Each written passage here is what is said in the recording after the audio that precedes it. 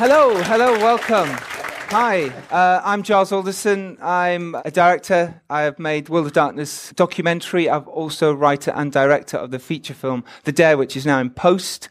And I'm also host of the Filmmakers Podcast. Today is a very special day. We're at the LSF, so what I want, and you all know how to do this, so I want to give massive round of applause when I introduce each guest. You know how to do this.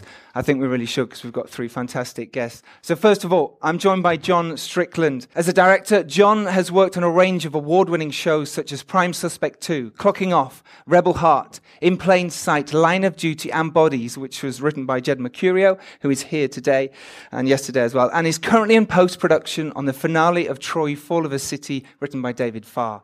He's been nominated for a BAFTA 3 times and has won directing awards for Rebel Heart and Bodies. Ladies and gentlemen, it's Jon Strickland.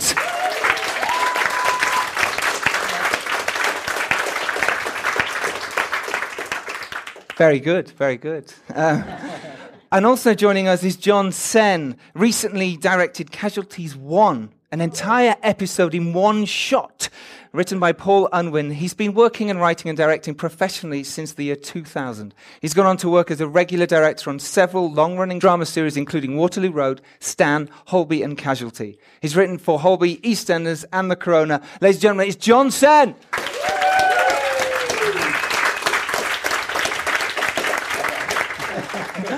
And my final Jon, because it has to get louder. It has to get louder each time with the cheers. Yes, they are all Jons. You have worked that out. My final Jon is Jonathan Newman. In the space of just 2 years, Jonathan Newman has achieved the impressive feat of adapting 2 of his award-winning short films into features, which he not only wrote but directed too. They were Foster, starring Toni Collette and Richard E. Grant, and Swinging with the Finkles, starring Martin Freeman. And most recently, he directed the $25 million movie, I should say, Mariah Mundy and the Midas Box, otherwise known as The Adventurer, released nationwide this year. It's Jonathan Newman, everyone!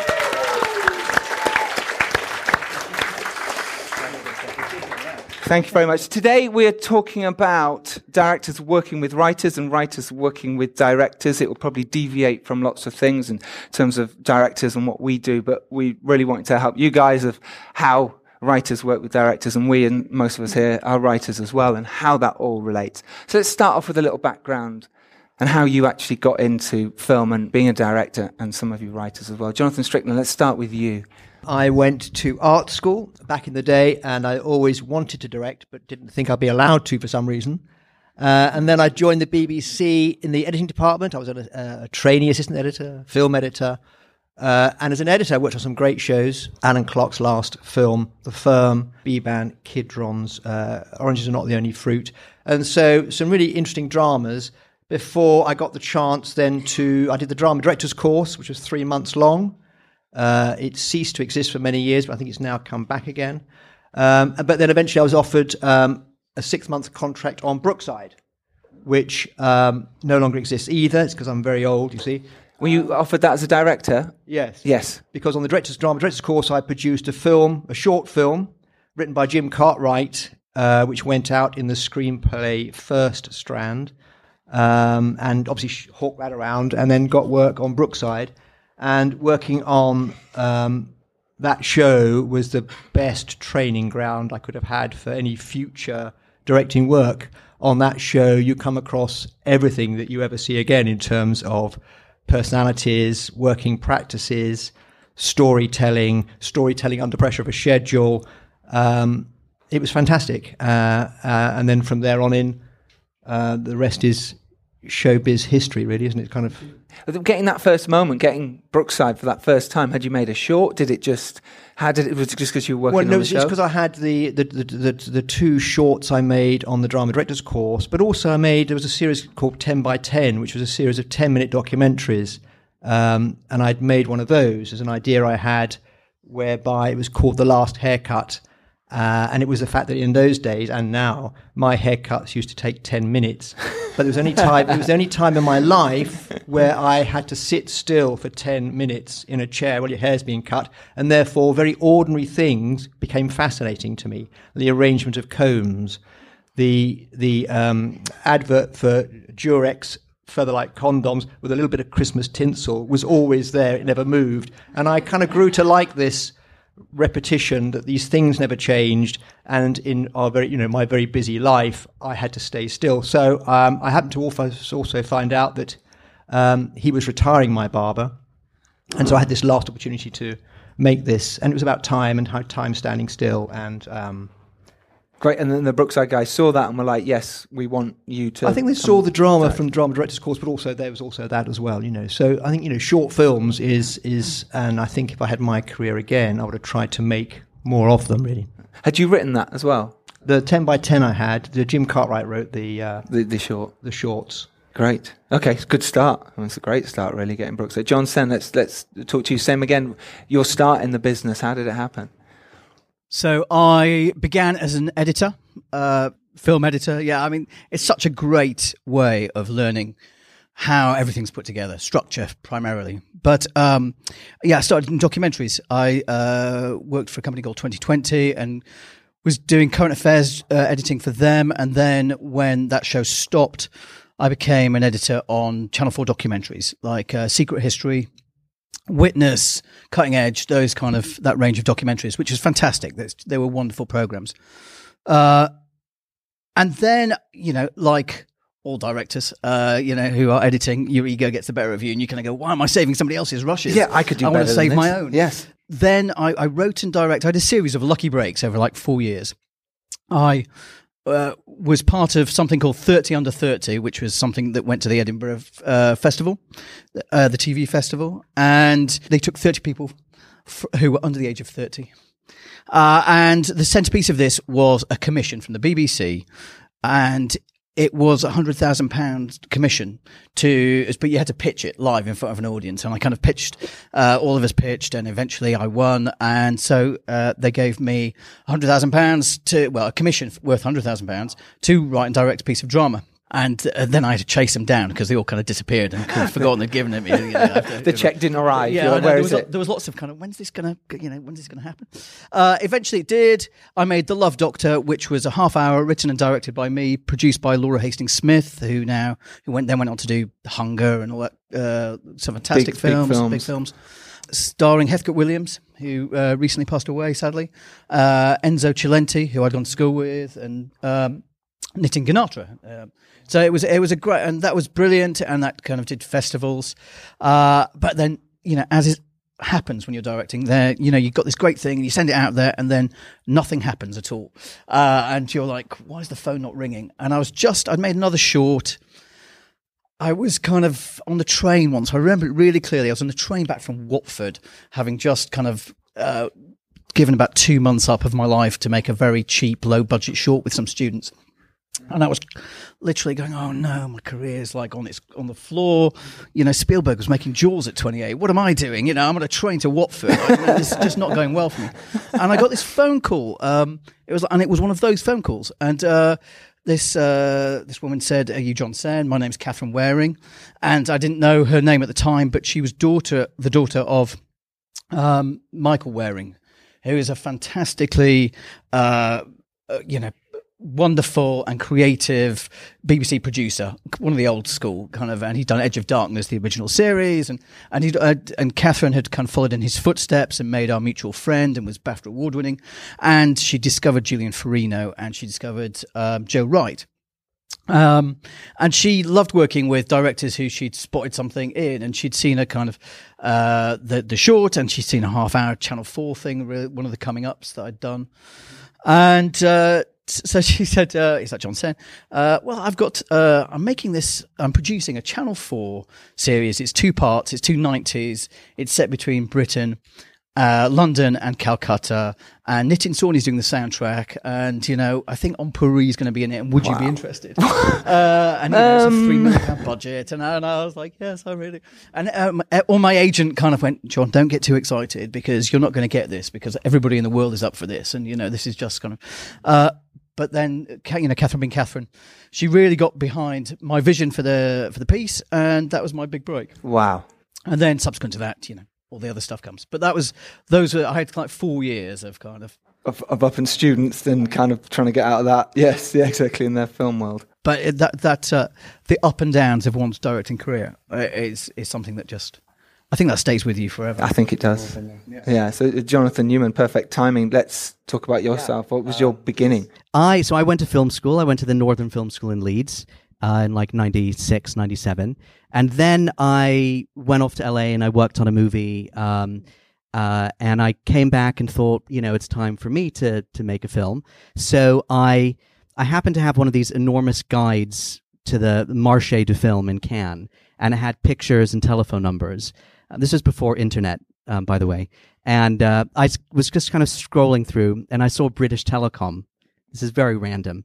I saw British Telecom was in there, and I thought, that's interesting. I wonder why they attend, the markets in Cannes. They must have some multimedia interest. There was a picture of this woman, and her name was Jo, I'll never forget, and a telephone number. I called up that number, and I said, "Hi, I'm a filmmaker. Will you give me £10,000 to make a short film?" That's how to do it. Right? And she said, do you know what? Actually, yeah. It wasn't quite that simple. But she said, it's actually really good timing because we're testing this new technology called broadband. Mm-hmm. Okay, totally Have you new heard technology. of that? And we want to own some content to be able to stream over the World Wide Web. Mm-hmm. As it was known then. As it was known back then, exactly. And this was all dial-up then. We were all doing those things. And so I had written a short script, and I thought, a friend of mine just made a feature, and, there's nothing like envy to really inspire you to greater heights. Sure. Right? Mm-hmm. Every time my friend has success, a little piece of me dies. So a little piece of me died, and I thought that, you know what, I'm going to actually not make a short film, I'm going to make a feature film. So I wrote this feature film in like 20 days, and it was called Being Considered, and it was with James Dreyfus. Do you remember James Dreyfus? Of course. Gimme. And an unknown actor called David Tennant. Right. Who actually I'd worked with him on a film in LA, and he was the lead in that, and we became friends, but his career never hadn't taken off yet. So I made this film, and it was with Saeed Jaffrey, and I had £10,000, and my mom did the catering, and I blagged this film equipment, and we had no permits for anything. It was really guerrilla, and we went around London shooting it, and that was the first. But then after I made that film, the phone didn't ring, okay, as you expect it to do, and you wonder why. So I thought I had to reinvent myself slightly, and I'd see all these people going off making gritty films in the North, winning awards and getting TV work, and I thought, I'm in the wrong genre. Okay, so I went and I wrote this very sentimental little film called Foster, about a little foster child, and it went on and it won the Rhode Island Film Festival, and I was walking down the street, and I get a call from Peter Farrelly, who made There's Something About Farrelly Mary. brothers. Yeah, right? And I'm in Cricklewood, and I'm like, Peter who? And he's like, Peter Farrelly. I made There's Something About Mary, and I'm like, oh, yes. Oh, that Peter. That little yes. film. And he said, I saw your film in Rhode Island, and I really loved it. And, have you thought about making it into a feature film? And I said, yeah. And I hadn't. Of course, I had nothing beyond the short film. And so I said, look, I'm going to come out to LA and meet you, because this was an open door. And so I flew out to LA. I met him, and he's like, maybe I should set you up at go meet DreamWorks and Fox. Wow. Right? And then, but he said, I'm a little apprehensive because you don't have a script and a story, so maybe I shouldn't do it. Whoa. I'm like, no, you should do it. You should definitely do it. So the next day, I'm at DreamWorks, and like Steven Spielberg walks past, and he's like, hi, and I'm like, hi. And I have a meeting at DreamWorks, and I have a meeting at Fox, pitching a story that I didn't have. Mm-hmm. And unfortunately, it completely fizzled out. So then, I got my next proper break, because I entered a competition run by a company called Filmmake in America, run by a very prolific Indian producer who made Bend It Like Beckham. And it was for the Ford Mustang. And I wrote this script in like 10 minutes, and I went and shot this movie called Father's Day, and it won this competition. And then he called me up and said, I liked it, what else do you have? and I sent him. I'd made Swinging with the Finkles a short film, and I'd made Foster. He said, "I really like the Finkles. Do you want to make that into a feature?" And I said, "Yes." And he said, "Go write it, and I'll finance it, and we'll be on set in 6 months." Wow. And that's what happened. Oh, wow, what a journey. Yes. Thank you. Round of applause. That's so lovely, isn't it? When those things happen, it's almost like the dream, isn't it? Sort of, is that ever going to happen? And it did for you. And, and the key is, I'm a firm believer. Well, Chris and I always say there's like a little magic triangle, which is our formula for success. And it's a triangle of luck on one side, talent on the other, and then the really magical element on the bottom, which is action. So if you don't take action, when you take action, your chances of being lucky increase, because you have as much luck as you have. But when you take action and you enter that competition or you make that film, doors open and opportunities present themselves. And then it's up to you to walk through that door. Absolutely. And that action bit is probably massively long, but that's okay. Yeah. That's okay as long as you're working hard and constantly putting yourself out there. Correct. Cool. So let's talk about working with writers. John Strickland, you've worked with many. When you've worked with writers, obviously with a lot of TV, do you get the script sent to you and then does it change that way? How does it work for you? Yes, I'm in that fortunate position where I'm sent scripts and we start from there. And obviously if I have a positive response to it, then take things further. Jed Mercurio and myself, he writes Line of Duty and Bodies before that. We're a bit like Simon and Garfunkel. He writes it all and I come along and sing. Simon and Garfunkel was a 60s pop duo, just for so I'm very fortunate in that regard, and script, performance, direction is the kind of the order of events. And obviously, while the director has an influence on the above too, if you've got a good script, you've got a great cast. As a director, your job is made that much easier just to tell that story. So yes, and then. I have tried to develop things in the past, and I've got something going at the moment with a Canadian writer, which in fact Jed hooked me up with him. It's about Canada's historical abuse of its indigenous population. But that's, we've been on the treatment for over a year now, and it's, as we all know, it's a hellishly long process to try and find out what your story is and then present it in a way that people want to know more. Do you work in a collaborative way? Do you sort of give notes? Do you then want him to change things and come back? And it is collaborative, and that's the best way it should be. And Jed is, as with most of the writers I work with, is open to suggestions, and so that you can then take ownership of those stories as a director, and the same with the actors. They have input. So in a very healthy situation, you are a team making the show, and obviously we are all in line behind Jed's script. Yeah. Okay, John Sen, do you look for it's just there. The same for you. Let's go to Casualty first with the one thing. That must have been amazing to make. We'll maybe come back to that in a minute.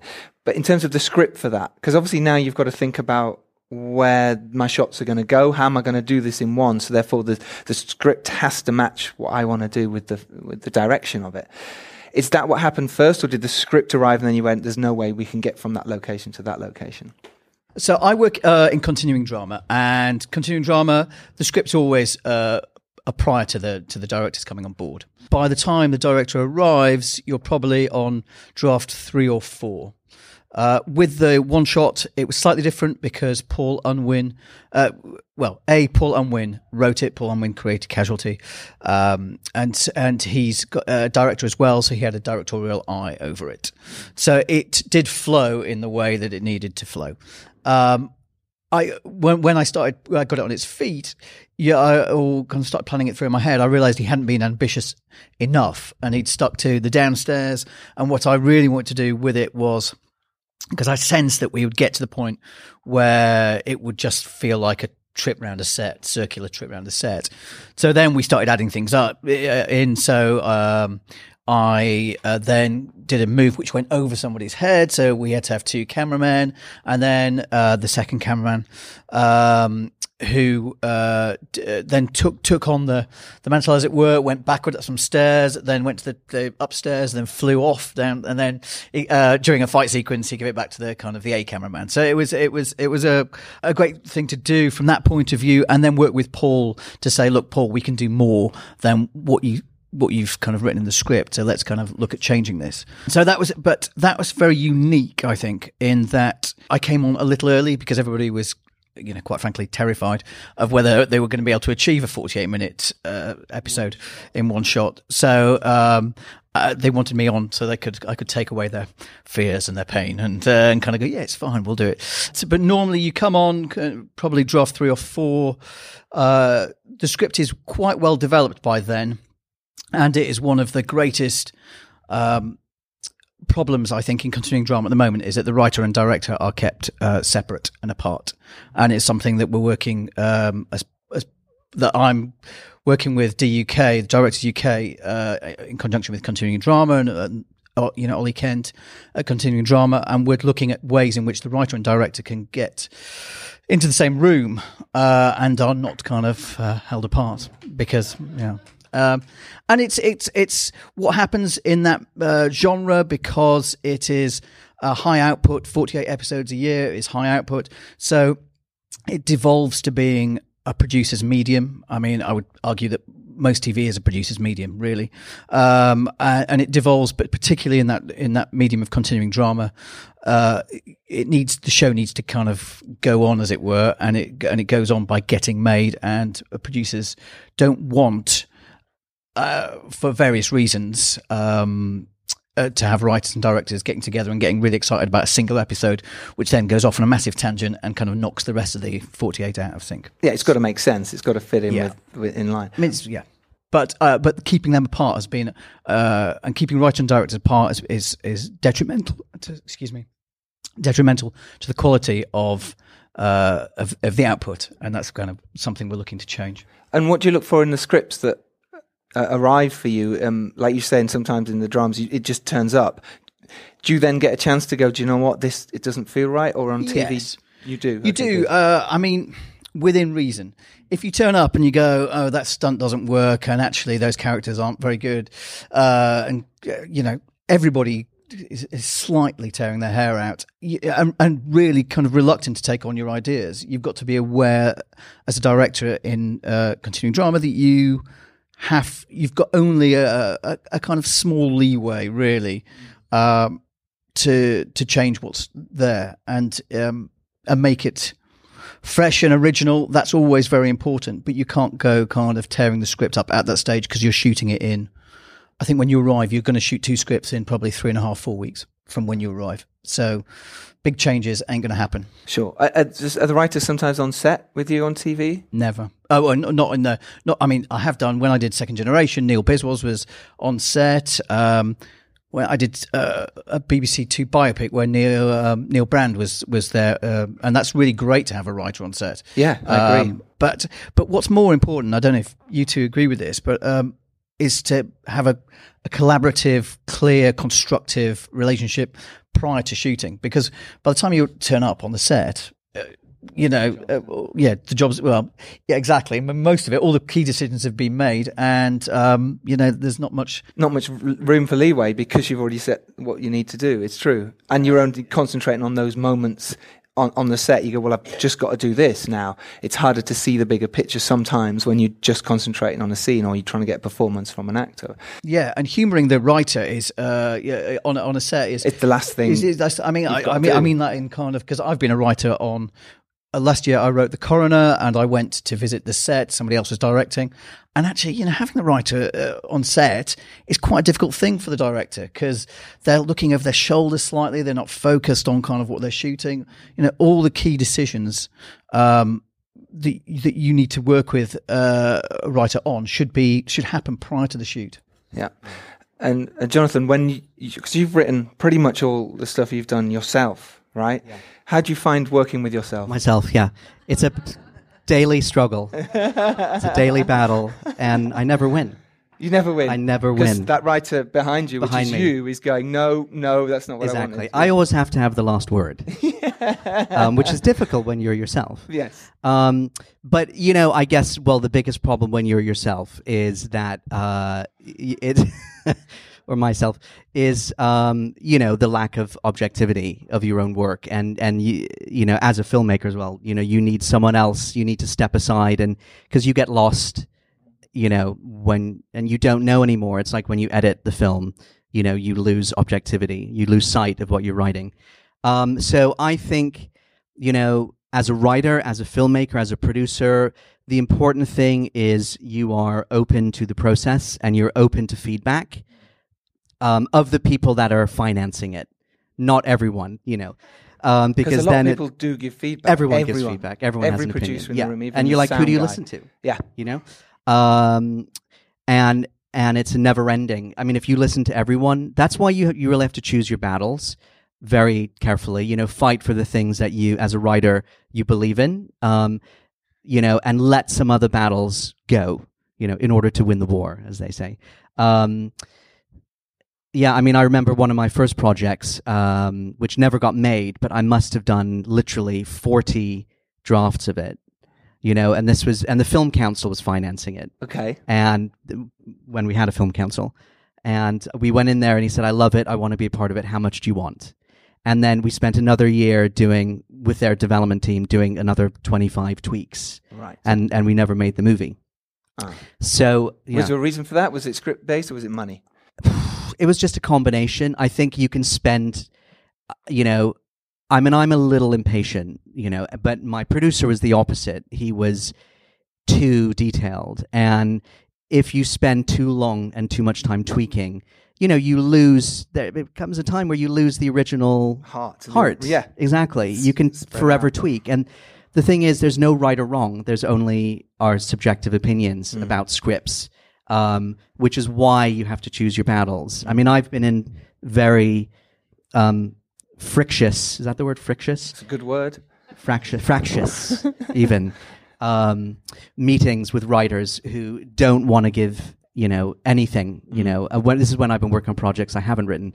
There's no give and take at all because someone so doggedly holds on to absolutely everything.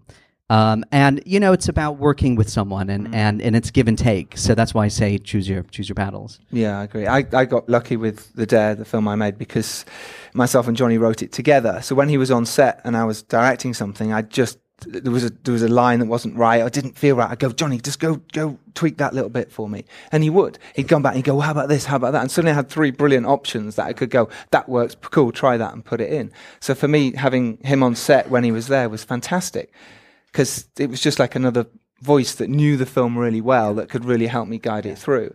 So that I found that really interesting to have that. So when you've worked with other writers apart from yourself, and like you say, sometimes it can be fractious. How is that? How have you found that relationship been good?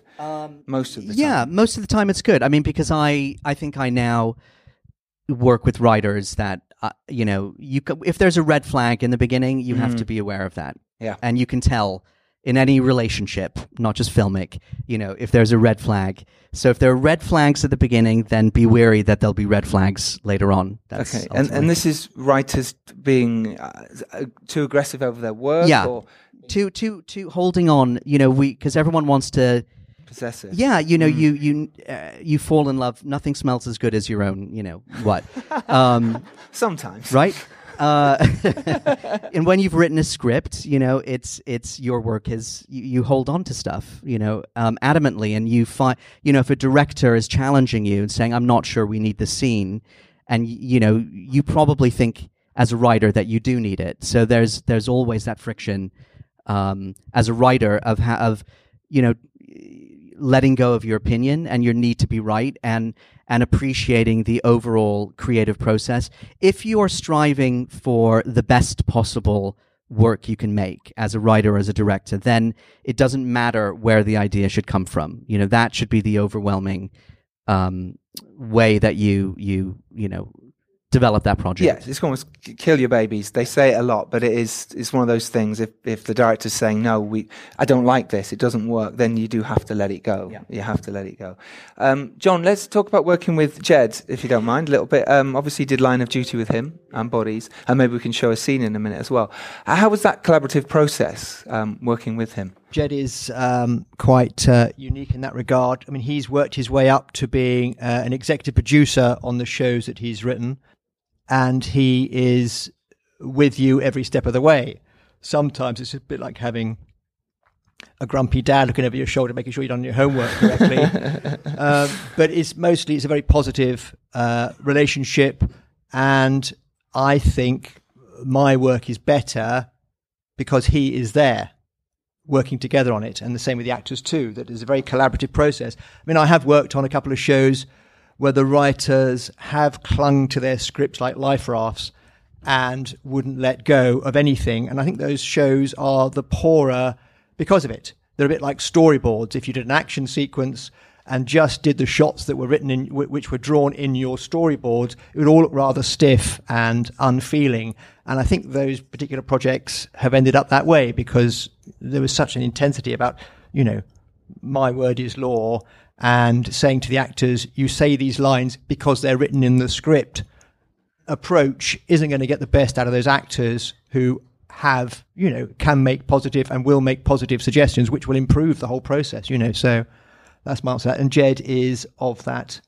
I mean, he doesn't suffer fools gladly. And if the idea has a logic to it, then, and he can see the benefits, then he's entirely up for that, And it's very important to have that sort of fruitful relationship with the writer of something, especially like that, with a drama like that, right? Absolutely, yes. But I think it's why it is a success, is because of the involvement of all the team around it. It's what we're saying in the talk just before this, that is why it is a success. And I think any writer who closes their mind off to any other suggestions is a shame, and you won't get the best out of your own material, I think. And when it was first given to you, the project, did it come like, look, we'd like you to direct this, or was it, look, we'd like you to read this? And did it make a difference whether your opinion on it at that point? Well, my opinion would be, either like it or I didn't, and obviously I did, and I came in the second half of Series 3, so it was all up and running.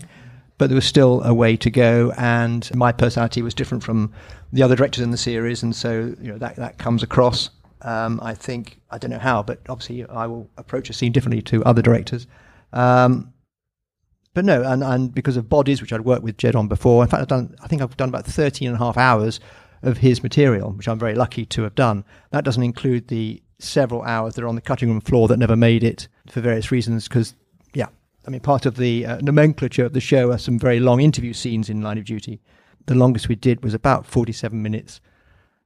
The show's only 60 minutes long, so and obviously they get cut down, but that's the way of it. There's a lot of writing there, and then during the edit we trim it and we cut it, and so the whole it's an organic process. And on Line of Duty, will Jed or whoever who is writing Line of Duty that episode? It's always Jed.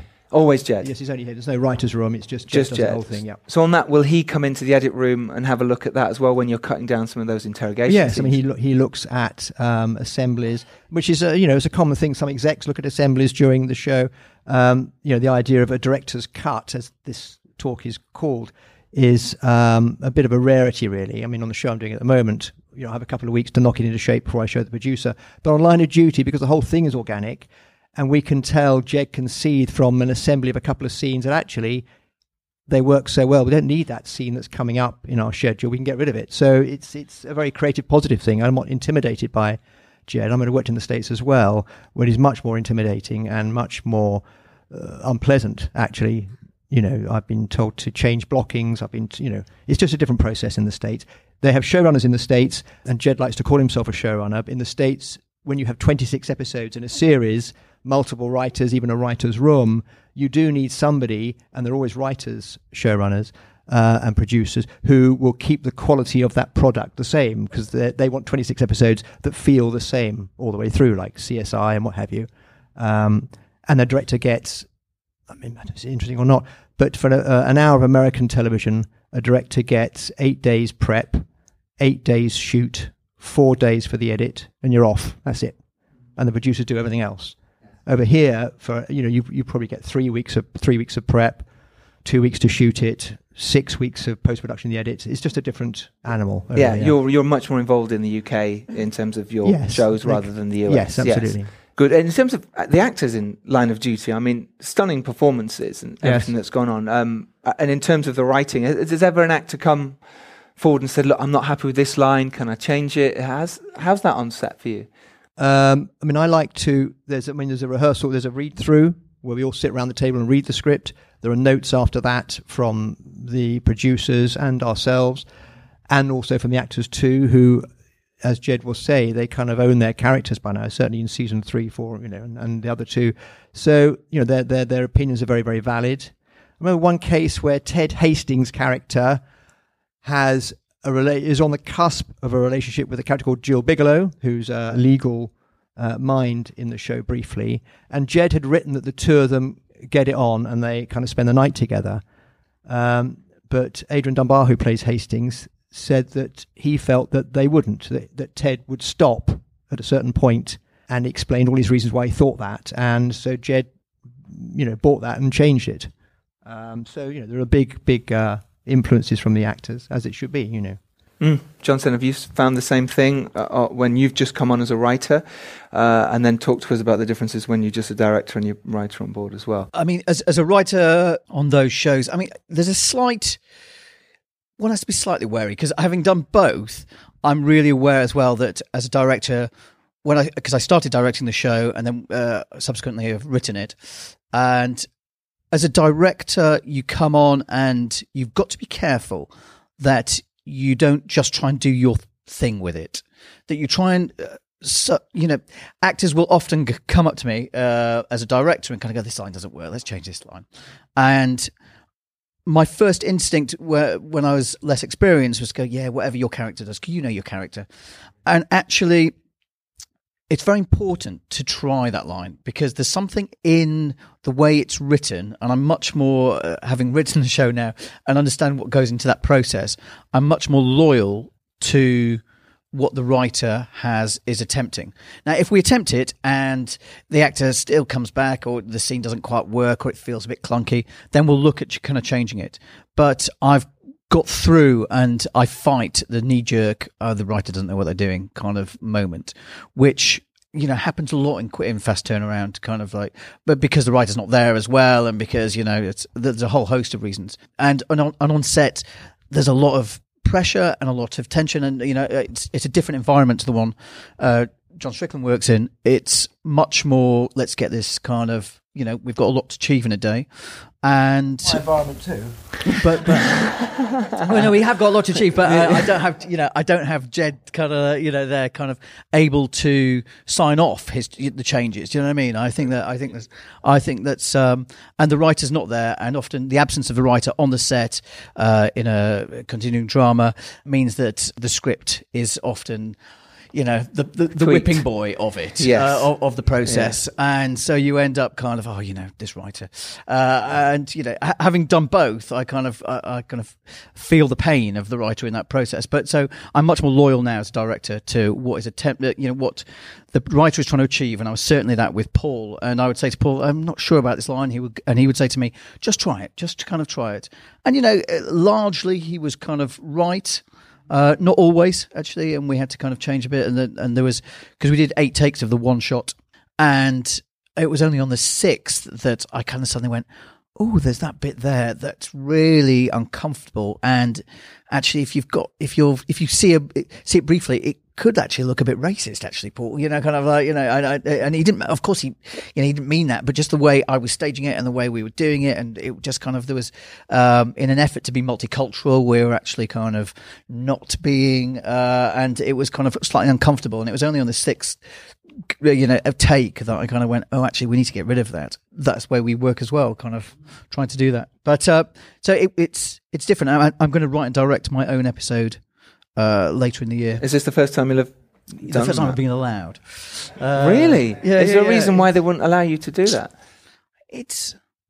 I think it's to do with anxiety about people having too much control. One person having too much control in that in that medium, I think. It's quite difficult because if I get carried away and I don't have a kind of, then the whole thing kind of, I mean, now that I've kind of written, I don't know, 14, 15, and I've directed 30, and I know the people the producers who, they know me well enough to know that I won't get carried away and go off on one or kind of try and do something incredibly, like make an art film out of my kind of 1 hour sketch.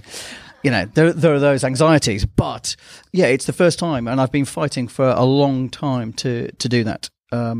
So we will see. Yes. Probably kind of, Yes, we will indeed. Jonathan Newman, would you find... No, let's talk about you when your process. So you've made your short film. You've talked about Foster, and you've talked about Swinging the Finkel's. How then did you turn that short into a feature, not really knowing what you were going to do with it at that point? Well, I mean, that it's difficult. I mean, taking a short into a feature, I find is really difficult. Yeah, because the short is a whole. It's a contained, and often it's a vignette, and it may not necessarily have, enough narrative.